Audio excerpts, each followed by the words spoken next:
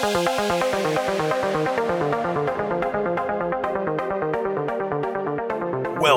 to the Minerals and Royalties Podcast, the home of CEOs and investors in the minerals and royalties space.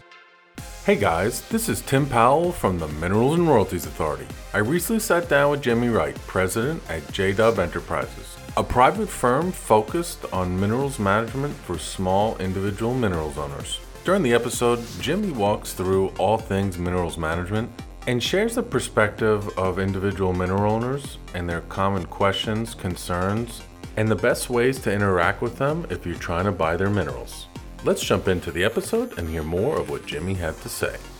All right, Jimmy, welcome to the podcast. Good morning. Thanks for coming on. Good morning. Thank you so much for having me. I appreciate it. Yeah, you bet. So I think today's going to be interesting. You know, you're out in Midland, you're working with a lot of minerals owners, landowners, a lot on the minerals management side and kind of working with them through the management of their estates and kind of the day-to-day challenges. So you can put us in the mindset of what's going on with these individuals. I think a lot of my audience is buying from these types of individuals, working with them. And so I think you being more direct and working with them on a day-to-day basis will be great insight. But before we do that, who are you? Where'd you grow up? Where'd you go to school? How'd you get in oil and gas? Why'd you pick land? Over to you to take it away. Absolutely. Absolutely. Well, first, again, thanks so much for having me on here. Really appreciate it. The kind of 30-second elevator pitch of my history. I grew up in Amarillo, Texas, out in the Panhandle. My father was a helicopter mechanic, so I didn't know anything about oil and gas, except I needed to put it in my car when I was growing up. And so I went to college at Southwestern University down in Georgetown, Texas, just north of Austin. And while I was there, I joined the military when I was in college and had a girlfriend whose dad was a landman that has now become my wife and father-in-law. And while I was in the Army, being broke, kind of realized, what am I going to do? How am I going to provide for my family? All that kind of stuff. My now father-in-law said, hey, I think you'd be a great fit for this industry. There's a real need for people. We have a shortage in the industry. And so I got started working for a broker down in South Texas. Then I moved in-house and kind of bounced around, lived in Midland for a long time, working my way up through different companies, Energen and Callan and some Kinder Morgan, some of those folks you've heard of. Just kind of took it from there. Then we went off on our own in 2014. We sold our house, sold all our stuff, went on a big RV trip cross country, drove around for 6 months, homeschooled our kids. And if you remember that time, I left town and oil was, $125 a barrel. And I came back and it was, $35 a barrel. And I was like, come on, guys, I leave town. You let it all fall apart. Like I gotta come back and fix things. What are we going to do? And, nobody was hiring, but when we had left Midland, it was, you could kind of trip and fall and make $1 million. It seemed like everybody was hiring. Everybody was making big bucks. And so I came back and I just started doing some day work for a buddy of mine. And then he said, hey, can you get some people? So I started a little brokerage. And then we started doing, taking on clients who were mineral owners. And that's been a fantastic pivot for me to be able to help mineral owners manage their assets, what they want to do, what they're looking for, that kind of thing, get plugged into that space. So I've been on my own, probably, I guess that's about 8 years, almost 9 years now. And just really, really love doing that kind of work. And we actually moved to Austin. I live in Austin now. Okay. We moved here, probably about 6 years ago. And that's still the overwhelming majority of my contacts and people I know are in the Permian, but I've got all kinds of clients with assets all over the place. And it's been a really great fit for us. Fantastic. Well, firstly, thank you for your service. And, I'd love to jump into the minerals management side because there's a lot of interesting things, a lot of interesting discussions I've had in the last 4 years around minerals management. So we'll dive into that in a second. But, kind of tangentially alongside your brokerage and land work, you've gotten involved in AAPL and NARO. You're currently president of NARO Foundation. So describe really what NARO Foundation is. And then also congratulations, you were named 2023 Landman of the Year with AAPL. So that's you. Phenomenal. So Thank you just so a little much. background on those. Yeah, for sure. So NARO is the National Association of Royalty Owners. I currently serve on the board, on the national board, and I'm also, there's an affiliated association. Affiliated to the association is the foundation, and that is the 501c3 arm of the organization that manages the certification program and also allows individuals who want to make tax advantaged charitable donations to the organization. That's the vehicle that allows individuals to donate their mineral rights to the organization, or if they want to make a cash donation to help support the education mission of NARO. So I serve as the president of the foundation, and we're responsible for, reworking the certification program, the education elements, and managing the assets that have been donated over the years to the association. And then as far as the AAPL goes, it's a fantastic organization. I've been involved with them for a long time, and a number of the local affiliated chapters. I'm the past president of the Austin Landmen's Association. I'm currently serving as their director. I serve on a handful of committees. Most recently, I served on the mentorship committee, helping connect younger entry-level land professionals with more seasoned folks to help them navigate that. And, the different pieces of the puzzle for these organizations can fit together. And I'm a huge believer that the land professional's job is one of a liaison between the two pieces of the puzzle, between the mineral owners and the operators. And so that's a really important skill set that land professionals need to have, is to understand that the mineral owner is the first business partner that the operator has. And so it's that relationship can get adversarial, and there's a lot of history of it having been adversarial, but it doesn't have to be. It should be collaborative, and it should be on the same page, right? Like both sides need each other. The mineral owner needs the operator. They don't have the risk appetite or the technical expertise to go in and develop these assets. Otherwise, everybody would drill their own oil wells. They wouldn't have an oil company, right? But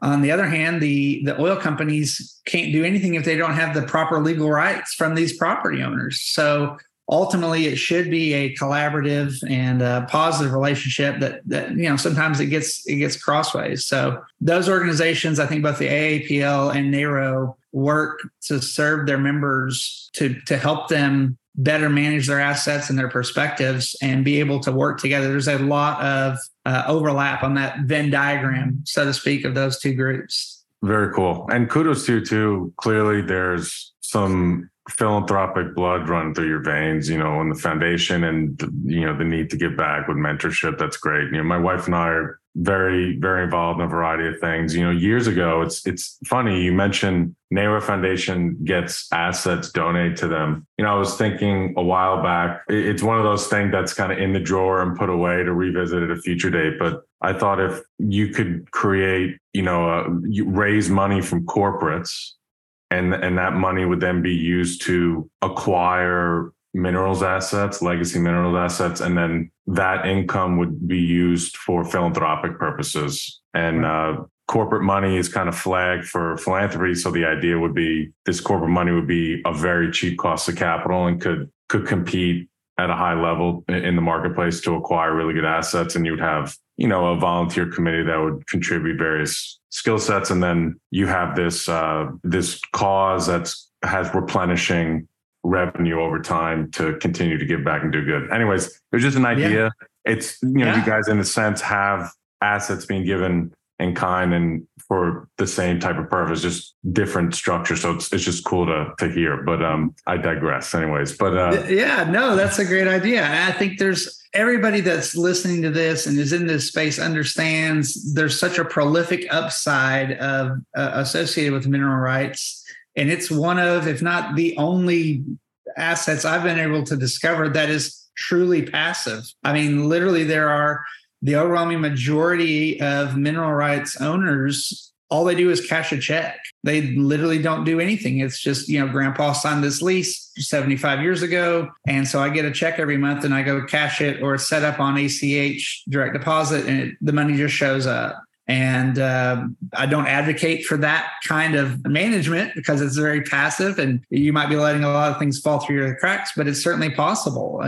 So there are some real opportunities for different investment funds and different charitable organizations to see these. It's almost like an annuity, right? This is just long-term cash flow that also has, prolific upside whenever horizontal development happens to be on top of your, this shale boom totally changed it, right? And those things can still occur and yet undiscovered and undeveloped areas. No, for sure. And I think that's a perfect segue to go into the minerals management, because you said it's very passive with an asterisk, because there is some value creation with the right systems, technology, and expertise really to know how to get things in pay status, how to negotiate leases when they're renewed, et cetera. It depends on, you're dealing with families that may have surface and other ways to monetize their resources, not purely minerals on the oil and gas front. But I'll take you back. It's 2020. And I started getting a lot. When I started my podcast, I got a little bit more visibility. So I started to get some inbounds and a lot of folks kind of bouncing ideas off of me. It's one of the things I enjoy about my job the most, right? The smartest people on the cutting edge of all aspects of the space, I get a front row seat to on an ongoing basis. So minerals management came up a lot in 2020. And, prior to that, there were some technologies that popped up, MineralSoft and Mineralware. Mm-hmm. Trying to, on the software automation side, make it more manageable for companies to manage the minerals. And I think they've furthered the ball down the field, but the general consensus of the space is it's still not perfect. There isn't still a one fit solution to minerals management out there on the software side. Yep. And there's some others out there. I know Enertel's working on some stuff, and I've heard they brought some new features to the table. But in general, when you look at traditional minerals management in banks and trusts, the overwhelming consensus from the space is, they are very passive in how they manage this stuff. And they're charging, I don't want to speak for these firms because I don't know firsthand, but generally around 6% is market.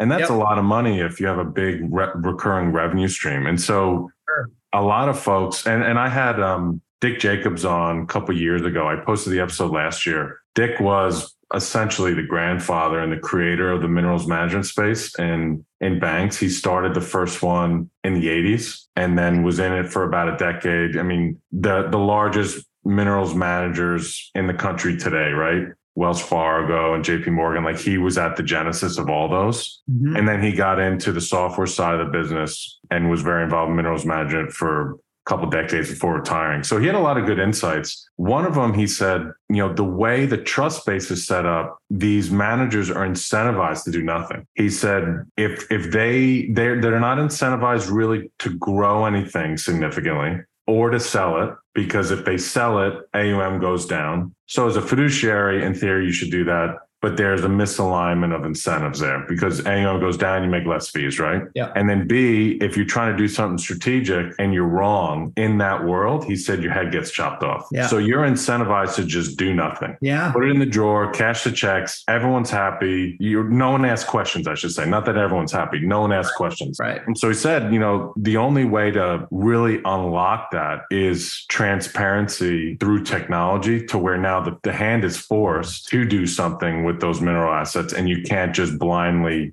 cash the checks and say, this is the fair market value. And it's not really up to industry standard on how to value those. So, that's a really interesting side of it. There's, to his estimate, 10 to 11% of the minerals in the US locked up in trusts and basically cannot be touched. Right. So that's one aspect that's really interesting. The other is just, and I don't know what other percentage or kind of managed more broadly by these banks, but folks are saying if someone were to come in and really kind of hands-on add tons of value with some elbow grease and, fixed decimal interest and get stuff and pay stats. I mean, we've all been out there. I've done it on smaller deals personally. And I know a lot of the firms listening, the beauty of buying minerals assets and they're in suspense for 24 months. And then you get that surprise check and you go, oh, baby, right? Yeah. Well, if you own it and you never know, I mean, that's your money and you're not seeing it. Yeah. So, and Yeah, for sure. You're exactly right. And that's one of the things we talk about with our clients who are entertaining sales is, you don't want to, from the other side, if you're the seller, you don't want to be selling your asset and they are paying you with your money for it, right? Like if I own these minerals and I have suspended funds and you contact me to buy my minerals and you throw a big number at me, well, that might dislodge oh my gosh, this is,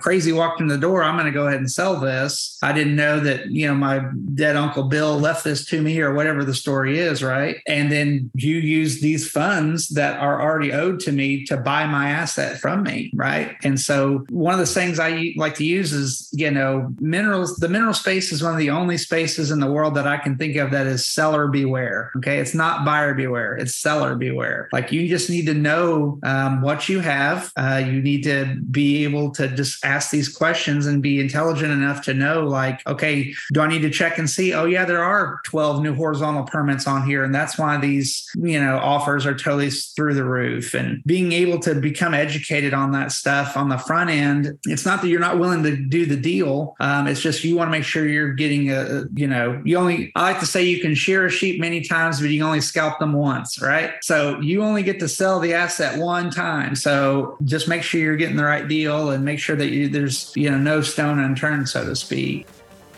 Hey guys, I wanted to take a quick break from the conversation to say thank you to all of our podcast sponsors. Looking to ramp up deal flow for your minerals and non-op ground game? Since 2019, the Texas Mineral Company has closed on over 120 deals, totaling $110 million in value, with deal sizes ranging from $50K upwards of $5 million. Whether you're looking for white space, permit, duck, PDP, AFE, or wellbore-only deals, the Texas Mineral Company has got you covered. For more information on how to source deal flow from the Texas Mineral Company, please email Toby Martinez at toby@thetexasmineralcompany.com.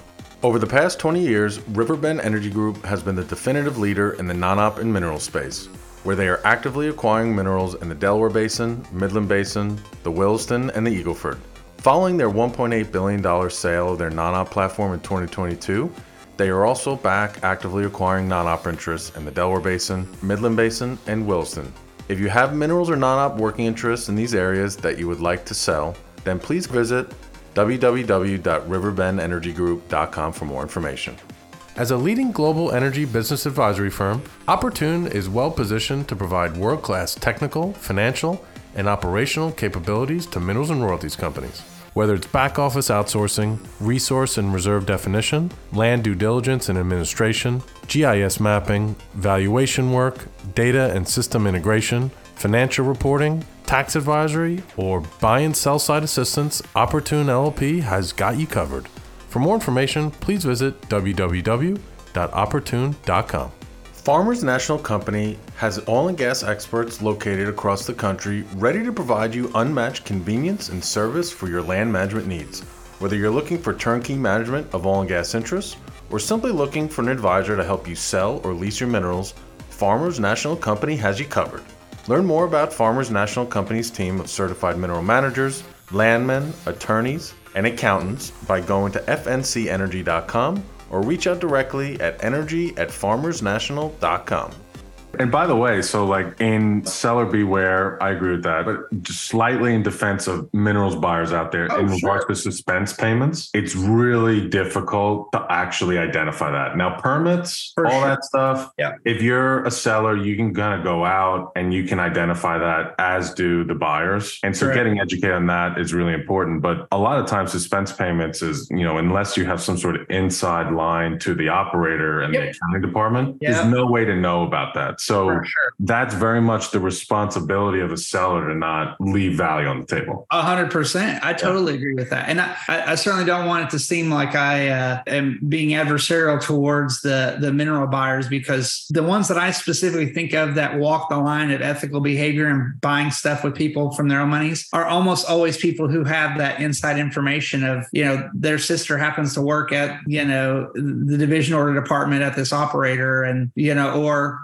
it's rarely people that are above board that do that. But, we've all heard stories of people that target that stuff, right? And it's just a part and parcel. But I want to go back to one of the things you mentioned earlier that is a big part of the reason that I got into the mineral management space as a part of my business, which is the fee structure concept that you talked about. I think that is a big part of the upside for people in my line of work is they want to get a portfolio of clients who can be put onto autopilot and just generate those revenues. And that is oftentimes what a lot of, not to besmirch the good name of my, people who are in this line of work, but a lot of the banks and a lot of those larger institutions, like you said, that's their methodology, because the mineral management is one of the trust services that they offer.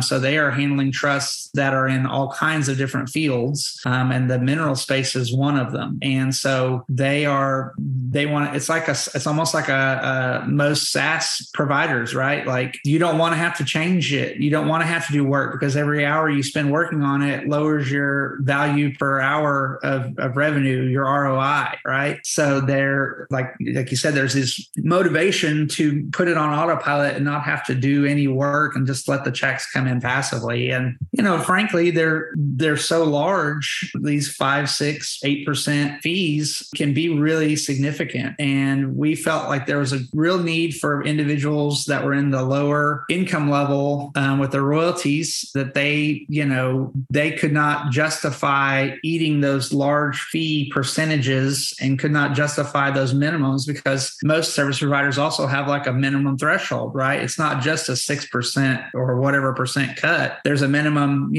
X number of dollars. 6% or X amount flat. Yeah. Exactly. And so we felt that was, if you're making $120,000 a year in your passive royalties, you can't justify paying somebody $60,000 to manage your assets. And so again, one of the things, I have all kinds of, West Texas catchphrases, but one of the things I say is the juice worth the squeeze, right? Like, when people come to me and they have questions and they say, I need to know my title on this. I'm like, okay, why? They're like, well, because I listened to a podcast, or I read an article, or I went to a seminar and they said that you have to know what you own. I'm like, yeah, dude, but you make $300 a month. Like, you're going to spend $10,000, running title. That'll never pay out. Like, don't waste. It's a bad business. And that's the part of it, is changing the mindset for a lot of private mineral owners that are not what I call institutional owners, and just explain to them, like, this is a business. You are running a business. And so you have to make business decisions on, your expenditures associated with the revenues. And, also mineral owners, generally speaking, are, they're passengers along the ride. Once you sign that oil and gas lease, you just kind of have to go with the operator and hope that they develop it timely that works for you. So you can't, unless you're acquiring more assets, you can't very easily generate additional revenues. So you have to be more of a cost conscious and focus your attention on minimizing your expenditures. So again, it's not that it's not worth doing, but you just want to make sure, why are we doing this task to justify the cost associated with it? Yeah. So it sounds like you're really kind of sitting down and personalizing the approach and saying, let me understand your portfolio. What do you own? What do you make? Right. And then, do you want to sell? Do you want to manage it, pass it to your kids, whatever? Mm-hmm. But then say, hey, this is not a cookie cutter solution. This is what makes sense for your family, given all these concepts or these factors. That's right. Yeah. And we structure our fees such that I tell my clients all the time, like, how do you want me to make money? Like, I don't care. I'm super flexible about it. We have some that are on an hourly basis. We have some that are just on a flat annual fee basis. We have some that are tied to performance. Again, I'm a huge believer that being self-employed is a fancy word for unemployed, right? So like, I can do whatever I need to do to make this thing go. I just, that mortgage has to get paid every month on my side too. JP Morgan waits for no man, right? Like, I gotta get them taken care of. So, but it just depends. If somebody's wanting to sell their asset, like, hey, let me do a value add for you and I'll get a commission based on bringing additional buyers to the table. Sweet. That's fine. Like, you want, most of my clients like knowing exactly what the fee is going to be. So they just go on an annual locked in flat flat rate, and you just have us as your oil executive that manages your stuff, and we do all the things, and we don't worry about part of it is the charitable side of it, because most of our clients are, individual owners, and it feels good to help them out. They're really grateful. So I'm not worried about my ROI, how many hours I spend on this or that kind of stuff. We're small enough that it's like I'm friends with all my clients. I like working with them. And that was one of my big things when I, went on my own and started doing my thing. Is like, I just don't want to work with a-holes, man. Like, I just like to work with people that are nice. Yeah, I can echo that. I remember in the beginning of my career, you're hungry. And I've always been kind of biz dev sales oriented. Mm-hmm. So in the beginning, you kind of, I need to make my sales book as big as it can, work with everyone. And then over time, you realize, I don't have to work with the slimy guys and the unethical people. And I can really target people that A, are good clients, and B, are good people. Mm-hmm. And I enjoy spend time with them. And now friendships are born, and you travel together and you hang out on the weekends and barbecues with family. And that makes it more fun because we work a lot of hours. So right. I'm a big believer that the lines are blurred. I don't separate personal and business. It's my life, right? Yeah. It's all together. So I totally agree. I am a firm believer that it is easy to make a lot of money in the oil and gas business. You do not have to be unethical. You do not have to press the boundaries. You do not have to, steal stuff from, swindling little old ladies, at the courthouse steps, having them sign this document, Snidely Whiplash, waxing his like evil mustache kind of stuff, right? Like, you don't have to do that. Like, you can be a good person, you can be helpful, and you can be very successful doing that. I'm a huge believer in that. And it's nice to be able to work with people who agree with that and can, I like working with you, and I'm going to introduce you to this other person who I like working with. And generally it works out well long-term that way. Yeah, for sure. Absolutely. So I'd like to get into kind of these strategic discussions you have with minerals and landowners. Hey, you're preparing for a sale, and I'd like to go through that. And hey, you have a really diversified and scattered portfolio. You're concentrated. I have a bunch of different canned scenarios I like to walk through. But before that, we kind of open up this transition to, minerals management, adding value and differentiating. And like I said, there's a lot of folks who believe there's a disruption to a better way to do it than kind of the way it's been done. Walk through all the different things that are not quote unquote passive, that active management adds to the bottom line. And I'm opening the floor for you to talk about things beyond minerals. If it's leasehold, with renewables, with water, any type of midstream infrastructure, just farming, like the floor is open to explore all that. But just walk through all of it, just so, those listening can kind of open their eyes to all the different, the bundle of sticks of value that is in your minerals and your land ownership, right? Sure. Okay, perfect. So the first thing that can be a major value add in my mind is, and again, this is anecdotal and general, because so many times clients come to me and it is the same story. Grandpa was a moonshiner who, traded mineral rights for, the company store or whatever he worked for the railroad, and he traveled around and he bought stuff all over the place. And he was part of the silent generation. So he never told my parents anything about it. And then my parents didn't tell me anything about it. And now I'm the steward and I just get checks and I don't know what we own. I don't know where anything is, all that stuff. Right.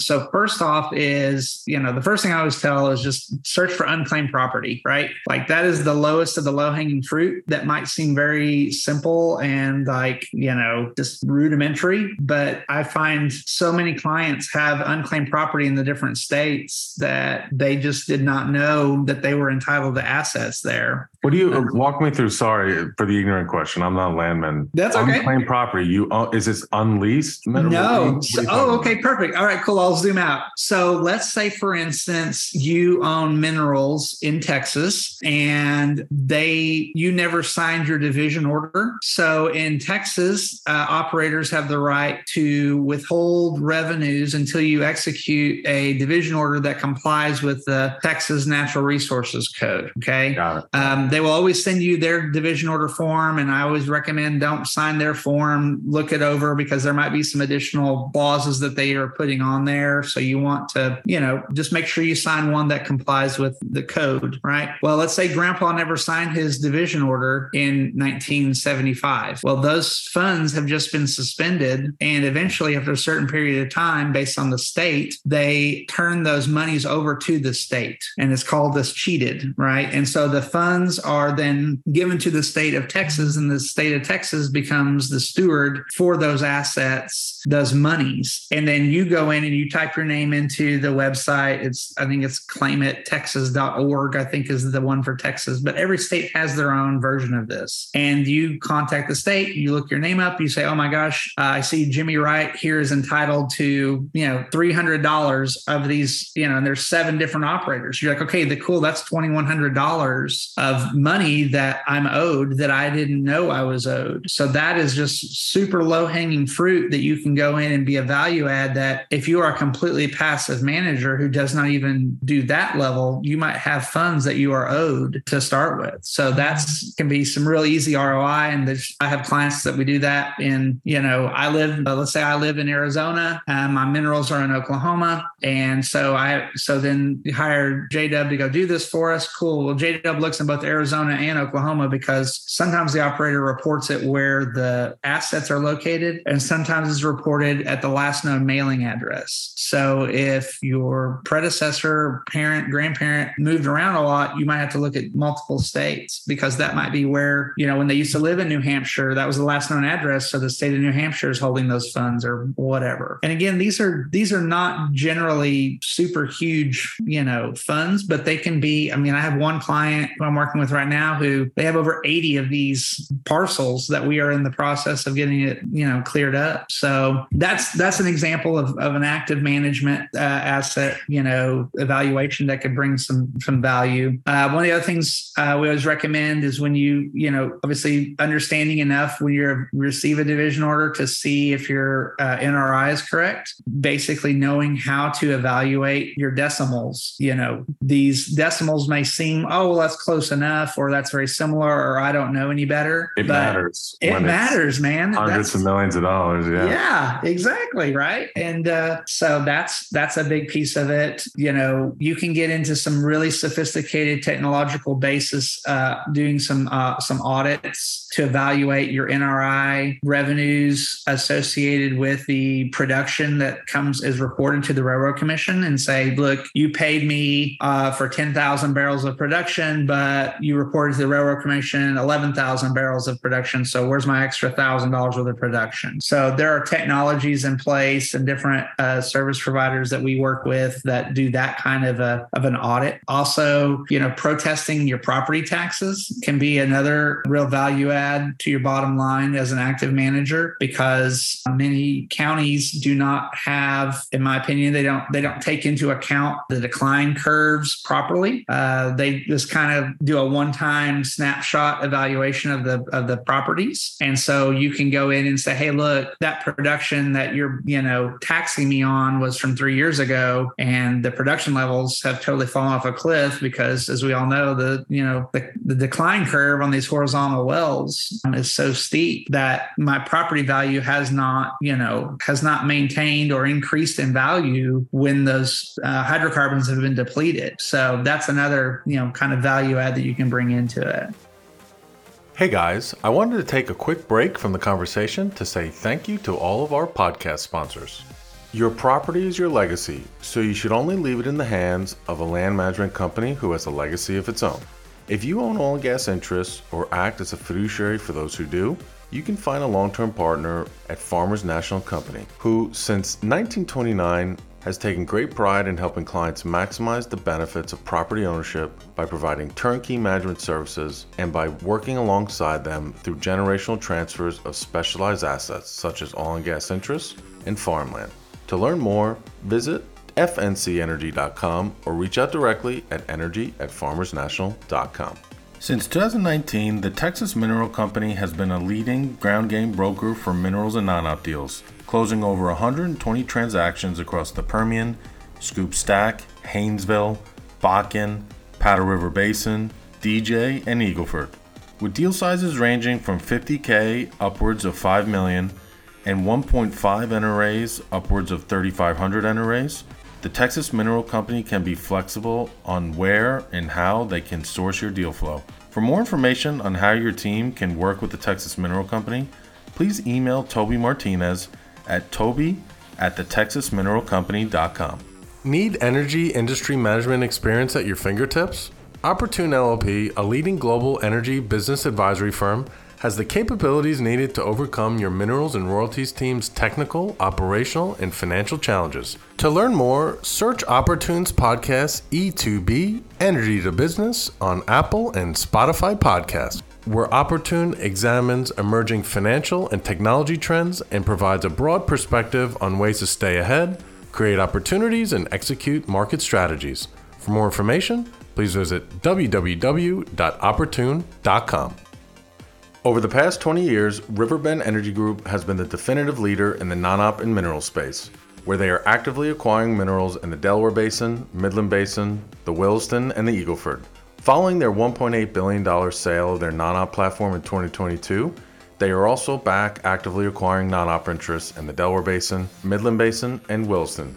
If you have minerals or non-op working interests in these areas that you would like to sell, then please visit www.riverbendenergygroup.com for more information. Yeah, that came on my radar about 2 to 3 years ago.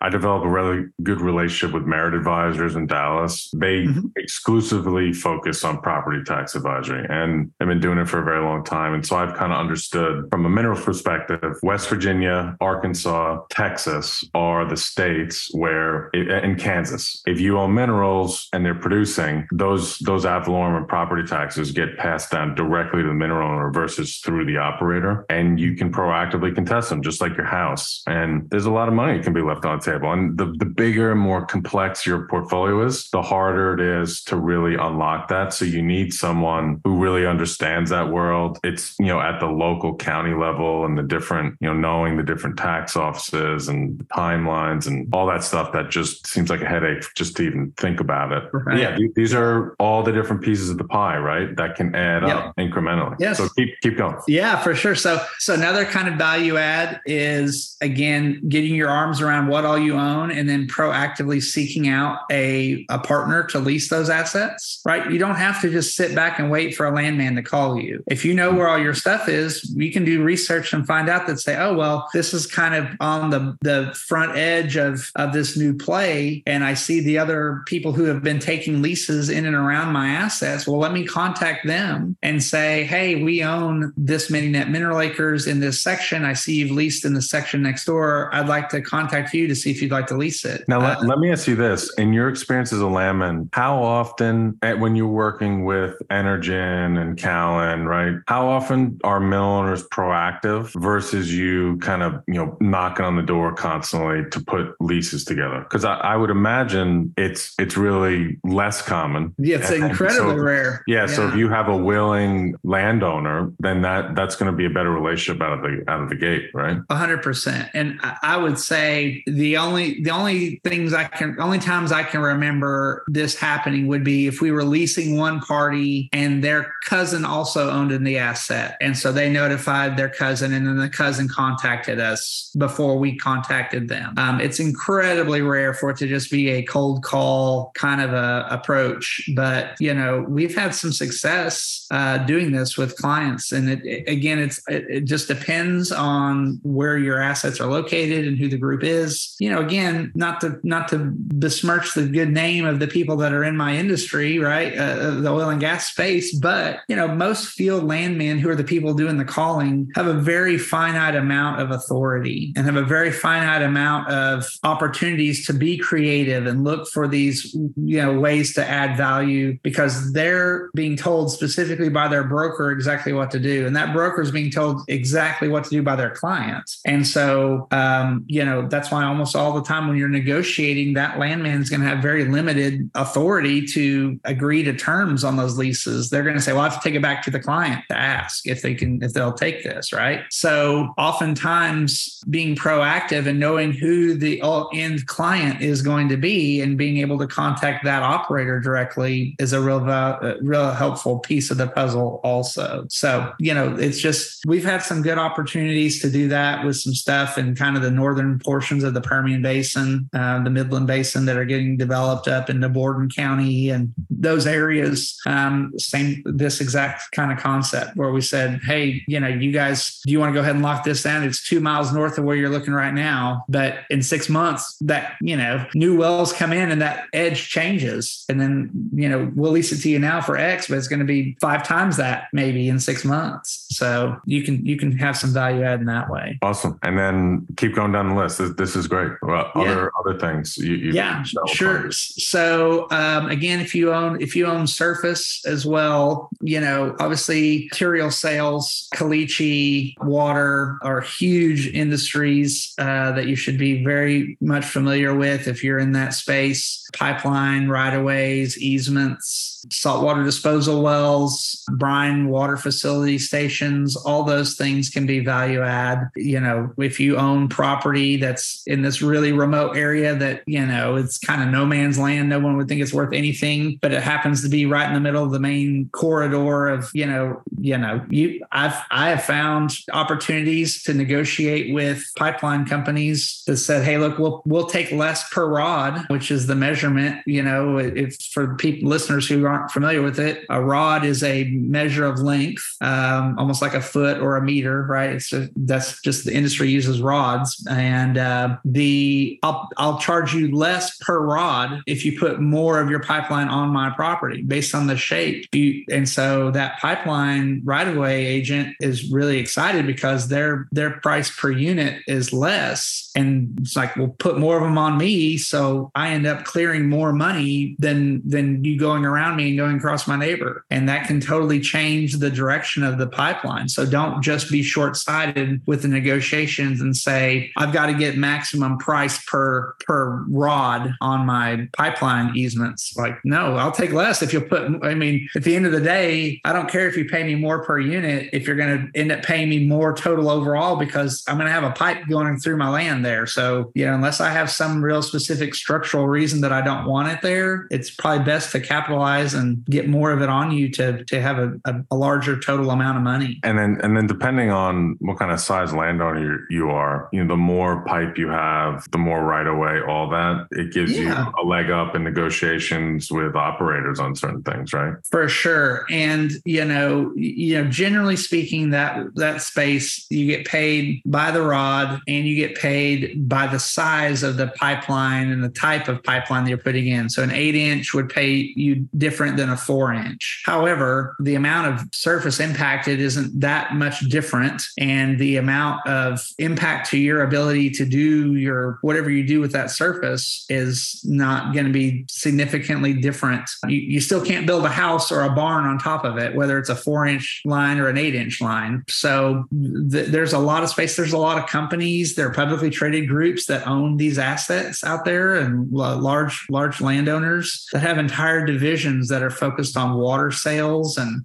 surface damages and pipeline right-of-ways and easements. So it can be huge money. Excellent. And then anything else before we jump into some of the different scenarios? No, again, there's always stuff in the renewable space, but that is always, it's going to be real fact dependent. I always encourage people to, if you get into that world, get counsel that's really focused and knowledgeable about it. You're not going to get the same kind of deal on a, wind farm or a solar panel lease that you are on an oil and gas gas lease. So you're not going to get a quarter royalty on your wind farm lease.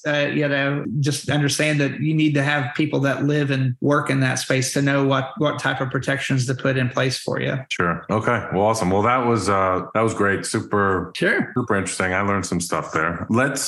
Scenario one. So you're working with a client and they say, hey, Jimmy, we'd like to entertain selling our minerals. Perfect. Walk me through kind of the checklist of things you want to make sure they're aware of. And context is important. So you already mentioned, Are you making $300 a month? Are you making $30,000 a month? That all matters, and what is justifiable. But what are some certain things you try to get them to start thinking about? Yeah. So the first thing I ask them is, why are you wanting to sell?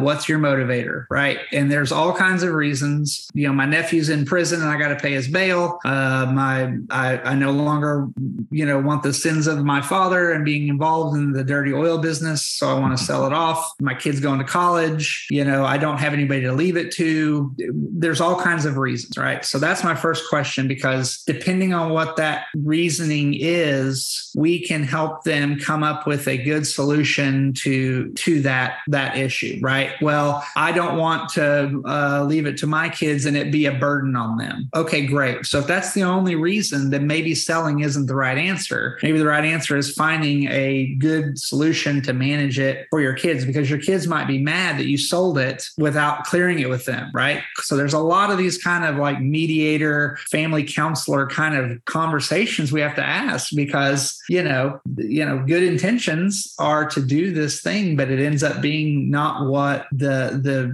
perceived recipient really wanted. So that's my first question, is always like, hey, great, that's fantastic. Why do you want to sell it? Okay, we come up with a reason. We say, okay. Then the next question I ask is, what's your timeline, right? Because we have people who are, I want to sell it yesterday. I have to have it. We need to move this super quickly. Or, sometime in the next 4 years, I'd like to move it off of my portfolio, right? Because those go to different kinds of buyers and they're going to be different kinds of prices, because it dovetails into the next thing that we checklist is, what does your portfolio of assets look like? Do you even know what all you own? It's going to be super easy for us to find a buyer. Your listeners would all be tripping over themselves if I was like, oh, I've got 640 acres in Midland County, with, 15 new permits on top of it. Would anybody want that? Yeah, of course, everybody wants that, right? But if I say, and also part of the portfolio is they got a 3-acre parcel in far northwest, Wyoming, and they've got a 20-acre parcel in eastern Illinois, and they've got 7 acres in southern Mississippi, and you start talking about this giant portfolio, and those are totally different buyers that are willing to take all of that. Because,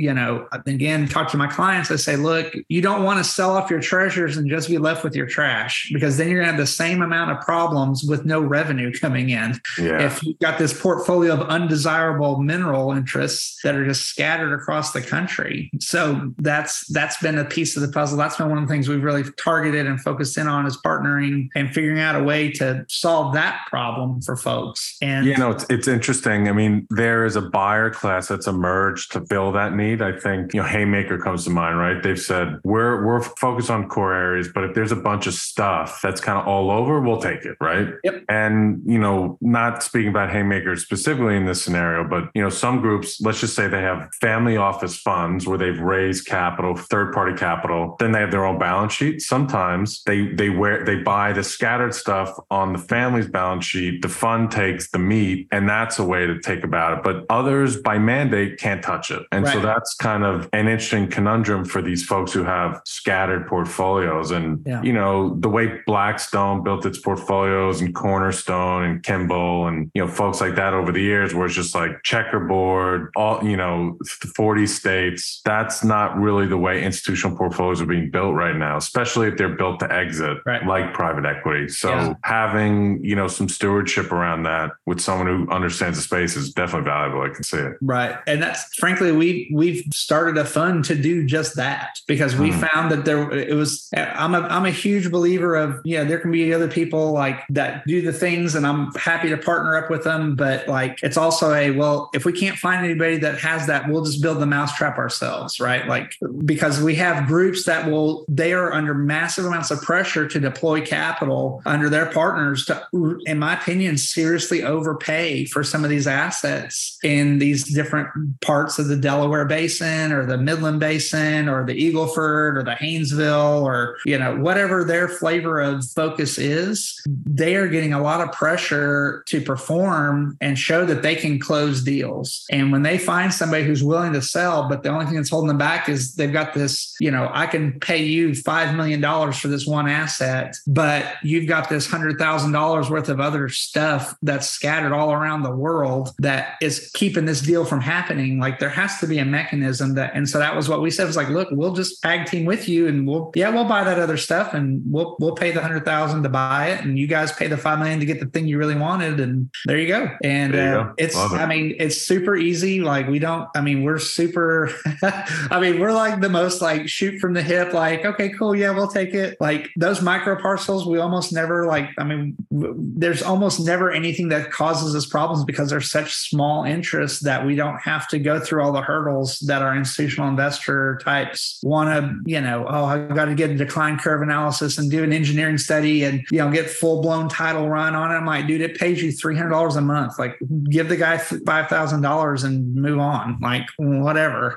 Which, by the way, like a different way to look at that or different structure, like partnership structure that happens in the space is stuff that's bundled with non-op. Uh-huh. So this is why I started to focus on non-op about a year and a half ago. So I started to realize, there's deals with leasehold or with AFEs or something attached to it. And again, the seller wants to sell, but this is a minerals fund set up to buy minerals and they can't touch working interest. Yep. When they raise funds with their LPs, there's all about, passive real asset, inflation hedge, like all that stuff. Now you don't want working interest exposure. So I saw non-op companies and minerals companies banding up to take these deals down. And a light bulb went off and said, oh God, there's so many synergies in this space. And I started getting minerals owners reaching out to me and say, hey, by the way, working on this deal. It's got some stuff in Oklahoma that's non-op. Who do I talk to on the non-op side? And I was like, I positioned myself to be the guy to answer that question. Yeah. And I don't have those answers on the non-op side, so I need to get my shit together. Yeah. So that's why I started doing non-op content and non-op networking. And now it's become a very strong pillar in my firm. But that's just an example. So you're talking about,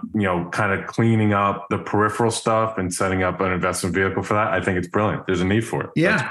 One of the things we always like to say is we're a janitor service. We just clean up the crap that land departments create and mineral ownership creates, right? Like there's all these weird little niche things. And anybody who says they're an expert in all of it, they're lying to you because there's no way how to be a non-op wellbore player in the Bakken and also a mineral evaluator in Michigan and also a tax expert in property taxes in South Texas. You know what I mean? Like there's just too much volume of stuff. And so having a network of people that can help you with those things and looking at, okay, what's an interesting way and what's our long-term plan? And if you have a vision of, okay, I want to just aggregate and own, and I'm not worried about the long-term exit, and I've cleared that with my investors and my partners, and we're all on the same page of that, it really opens you up to some really exciting stuff because you can come in and be like, oh yeah, this person owns these minerals that throw off cash flow. And it's like, oh great. Like, well, it's in Florida. And you're like, well, who the hell's going to buy these minerals? I mean, nobody even know. Well, somebody's getting paid royalties on their minerals that are produced there. And so like, if you're buying it on a cash flow multiple and you're, buying it at, 24-month payout, like who cares where the checks are coming from, right? Like it's just ROI. And so having that flexibility is really, really powerful. And so I love doing that with partners who just say, hey, we've got this problem. Here's the issue that we're dealing with. How do we fix that? And it's like, okay, well, let's put together some money to be your partner and, help clean that mess up for you. No, I love that. It also, I'm forgetting who it was, but not too long ago, someone was talking about Florida and they're like, yeah, there's some monster wells. Yeah. And I was like, what in the hell? Like, yeah. I mean, there are places like that. And there are all kinds of things that you're like, some of these wells and some of these places that you're like, okay, yeah, it's hype, there's some spots kind of, west of us here in Central Texas that are, heavy oil. Like there's like one section that produces, but it's the only thing in that whole county that produces. And it's like, no one's blasting those people with a dozen letters every week to try to buy those minerals. So it's opportunity if you're contrarian contrarian to say like, yeah, if you own stuff in Loving County and Reeves County and Pecos County or Midland and Martin County, yeah, you're getting dozens of letters every week, right? And that's where the private investors are focusing. It's kind of the last toehold whenever things shrunk down in 2020. But if you're buying cash flow, like it kind of doesn't matter where that is. So there's opportunities to buy stuff that's not as aggressively sought after. So that's again a cool play. Liz, I think rolling up conventional royalties is super interesting. Like you said, it's less competitive. The challenge is scalability. So if someone's out there and they've raised a big slug of capital, they're looking at private equity returns, probably not the play because it's just really hard to deploy tens of millions, 50 plus million of capital around that. But, you can buy some really good assets and then, some of them might be water flooded where production increases, which is, backwards of shale. And then you got to think about in the shale boom, how really just everyone ran away from conventional and went towards unconventional. And now there's been a decade of technology innovation where you can go back to these conventional reservoirs and really do some pretty cool stuff in terms of increasing production. So now you're going to get a lift on,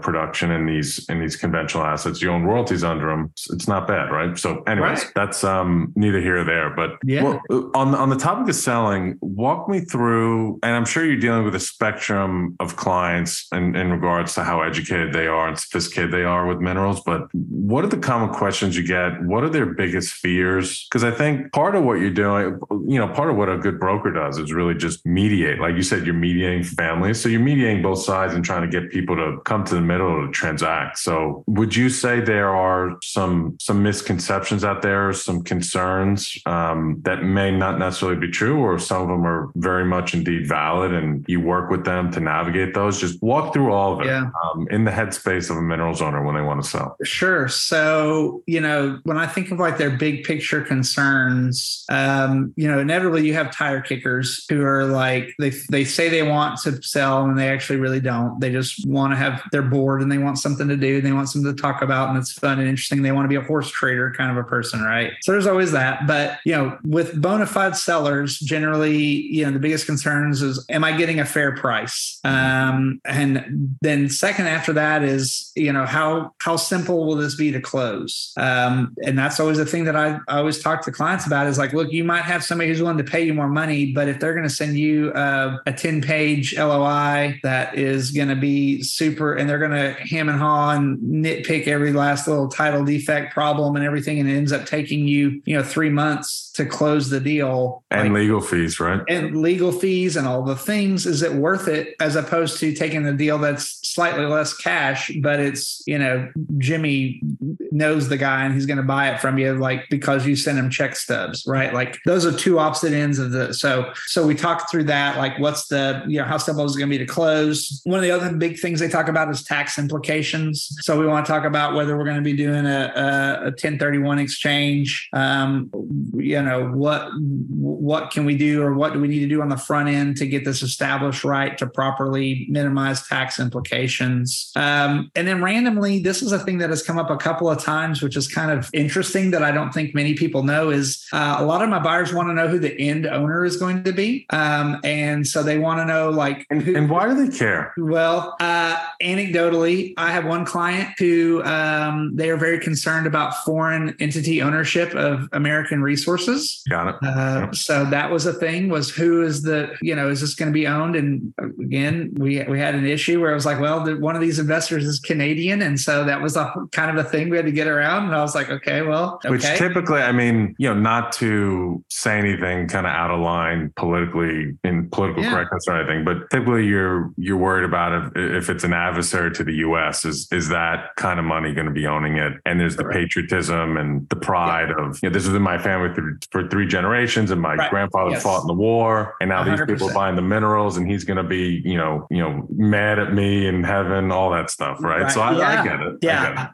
And then another thing is, because this is such a unregulated space, conceptually, there's no real clear market. Like the PLS was the group that tried to have like a multiple listing service concept, right? Yeah, that was my first job out of college. Ronnie Wise. Nice, very nice. And so conceptually, like these folks don't know if if the person who's buying it is going to pay them $400,000 and do a simultaneous close to somebody else for $900,000 and that other party closed for $500,000. So that's a part of it that goes with the fair value is who's going to be the end owner, not, hey, this is part of an aggregator who's going to be bundling this up and selling it for a bigger, piece. It's just who's going to be owning this, eventually. And, the reality is most of these things are going to eventually funnel to, a half a dozen, groups that really run the world in the background that, institutional investors are going to be. A couple things on that for any minerals owners trying to sell that are listening. In a perfect world, you sell the ultimate end buyer, but it's not always that clean because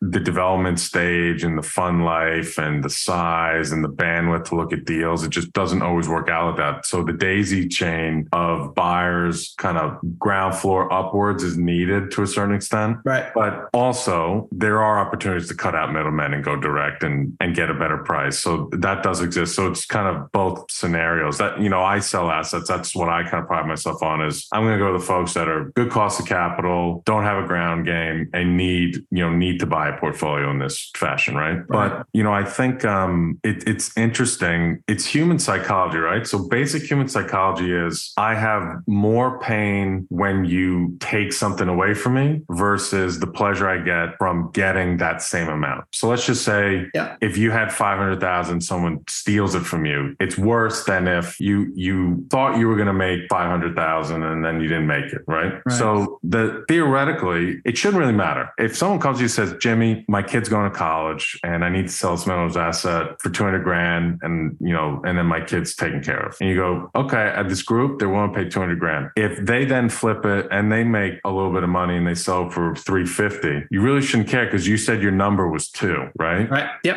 But that's just not the way it works. And, some of this is emotional, the selling aspect. And so it's just interesting to kind of talk all this through because I've never been on the front lines buying minerals direct, but I always think, what are the nuances that get deals done over the line when someone calls you over a 3-year period and there's 30 other firms calling? And these are the little intricacies that matter, right? Yes. Yeah. And, again, you hit the nail on the head that there's a lot of the psychological issues that go into this that are, tactics that get used in negotiations and ways that you make sure you're on the same page with your client, make sure that you're getting them the best deal you can, make sure that it's all above board and everybody knows, what's going on and how it's going to work. And, then if everybody's okay with it, then it's good to go. And you have to be prepared for a deal to fall apart for all kinds of weird reasons. And that's, again, it goes back to what I said earlier, like, my kids got to eat too. So if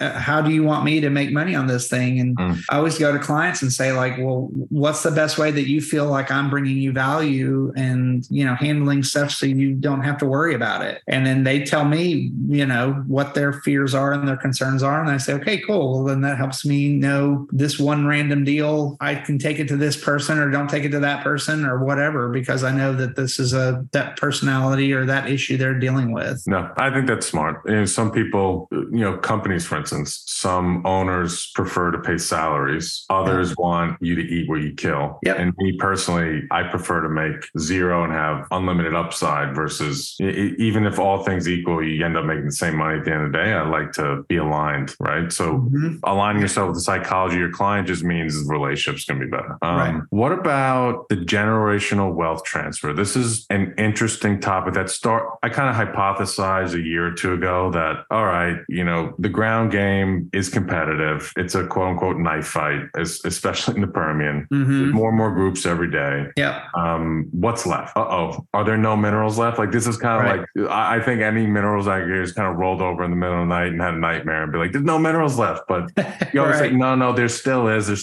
But an interesting dynamic is the never sellers that we've all called a gazillion times that said, stop calling me, lose my number, I'm never selling. They are going to pass away at some point in the future, 2 years, 5 years, 10 years, whatever it is. And a lot of this is baby boomer generation I'm talking about. Their estates and their wealth are going to be transferred to younger generations. And part of that, I don't know, I think the number from the Fed was like 80 trillion or something in assets. Part of those are minerals estates. And now the never sellers are going to cut those up into a dozen heirs. Yep. And some of those might be sellers now. And now it's more fragmented. So consolidation is really the value add that the mineral space is bringing at a high level. And that becomes super interesting. And I was talking to a new fund that's trying to raise capital out in the Haynesville, and they were running me through their deck. And, they had one of their shticks was, we've been doing land brokerage in this area, these counties for 30 years. And so we have relationships that are decades long, and we're starting to see ownership change hand, and it's a completely different dynamic. Yep. And there's opportunities to buy, and that's super interesting. So I'm starting to see it play out with firsthand feedback. Have you started to see that in your clientele, like family planning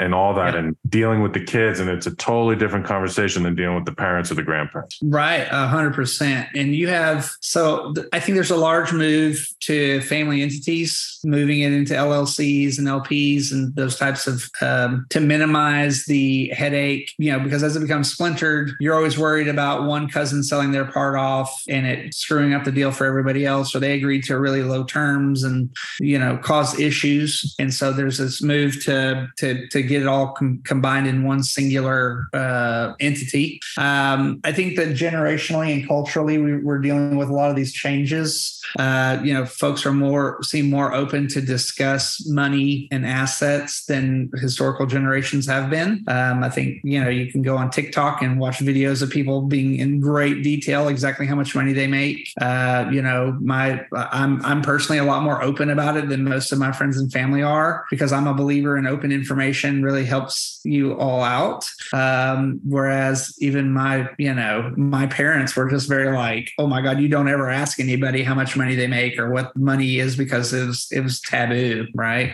So I think that's changing a little bit as well. And I think, there's something to be said for, I forget what the term is, but generally, 3 generations, once you get to a generation of the owner does not have a relationship with the person who originally purchased the assets, then it just simply turns into there's no emotional connection to it, right? If your great grandfather was the one who bought that ranch and settled it and you never knew him, you never met him, then you're going to be more inclined to sell it just simply as it's just a car, or it's just a plane, or it's just a boat. It's just a thing, right? It's just a asset that gives you money each month. You don't have emotional connection to it. Again, that's not always the case, but generally when it was, I remember my dad told me when he was, coming here to this area and he bought this and he put this farmland together, and, having that emotional stories with it, I think is a big piece of it. So as it moves forward generationally,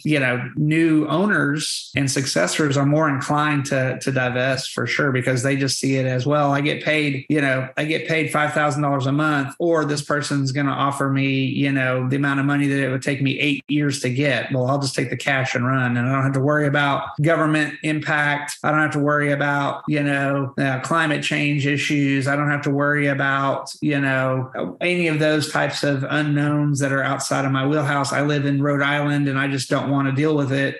Cool. It's like that old, was that J.G. Wentworth? It's my money. I want it now kind of a perspective on it. Right. And so I think that's going to happen as people become less tied to the historical value. And so I think that mineral buyers are going to really be able to benefit from that. And I think that mineral owners would be well served to have candid conversations with your children and your family members about like, okay, what's our plan? Like, what do we want? What do you want? And don't make assumptions, and kind of tear down those walls of communication to be able to, have those candid conversations. Because maybe, I have all kinds of clients that are, siblings who are vehemently opposed about what they want to do with these assets. We have the next generation of never sellers, and I don't want to own oil and gas assets. So what do those siblings do? How do they resolve that conflict? And it's a lot better to have that talk when mom and dad are still alive, and talk a plan out and say like, okay, well,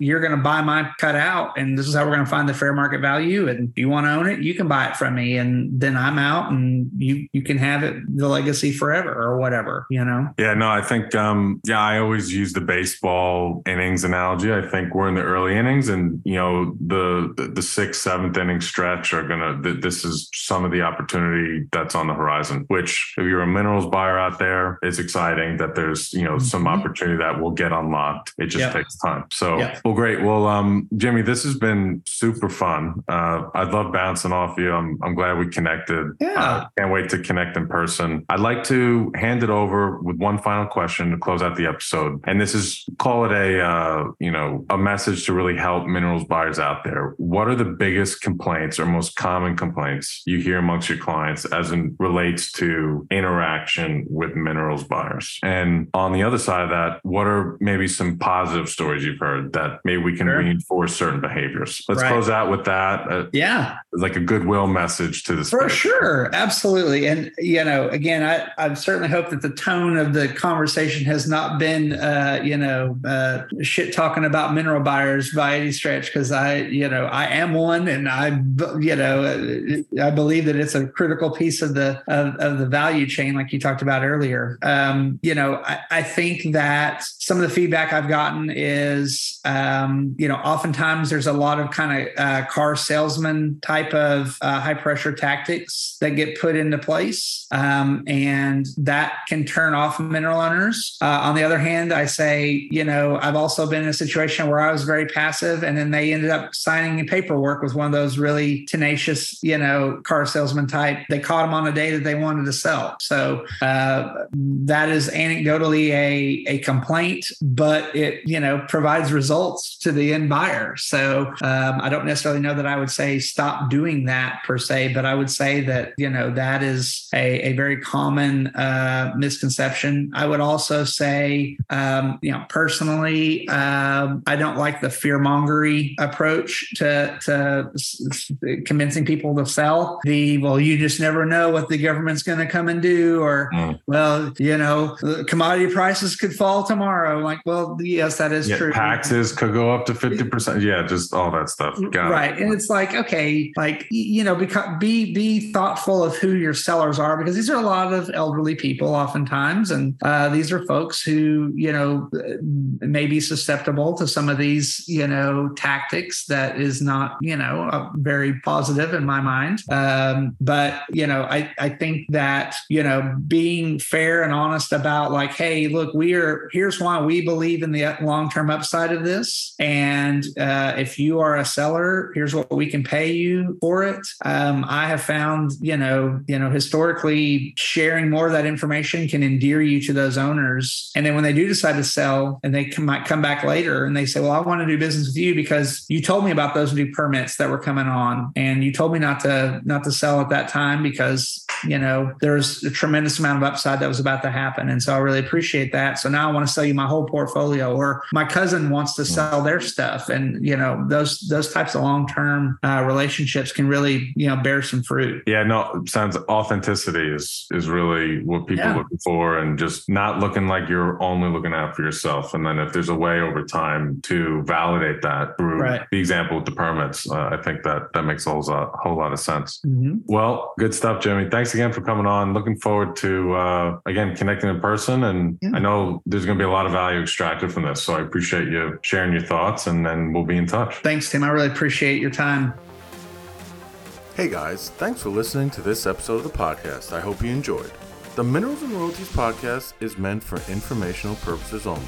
Tim Powell and the Minerals and Royalties Authority are not promoting any specific securities or investments, nor are they providing any type of investment advice. If you enjoyed the episode, then I encourage you to tune in more and also check out the Minerals and Royalties Authority YouTube channel. Thanks, and see you next time.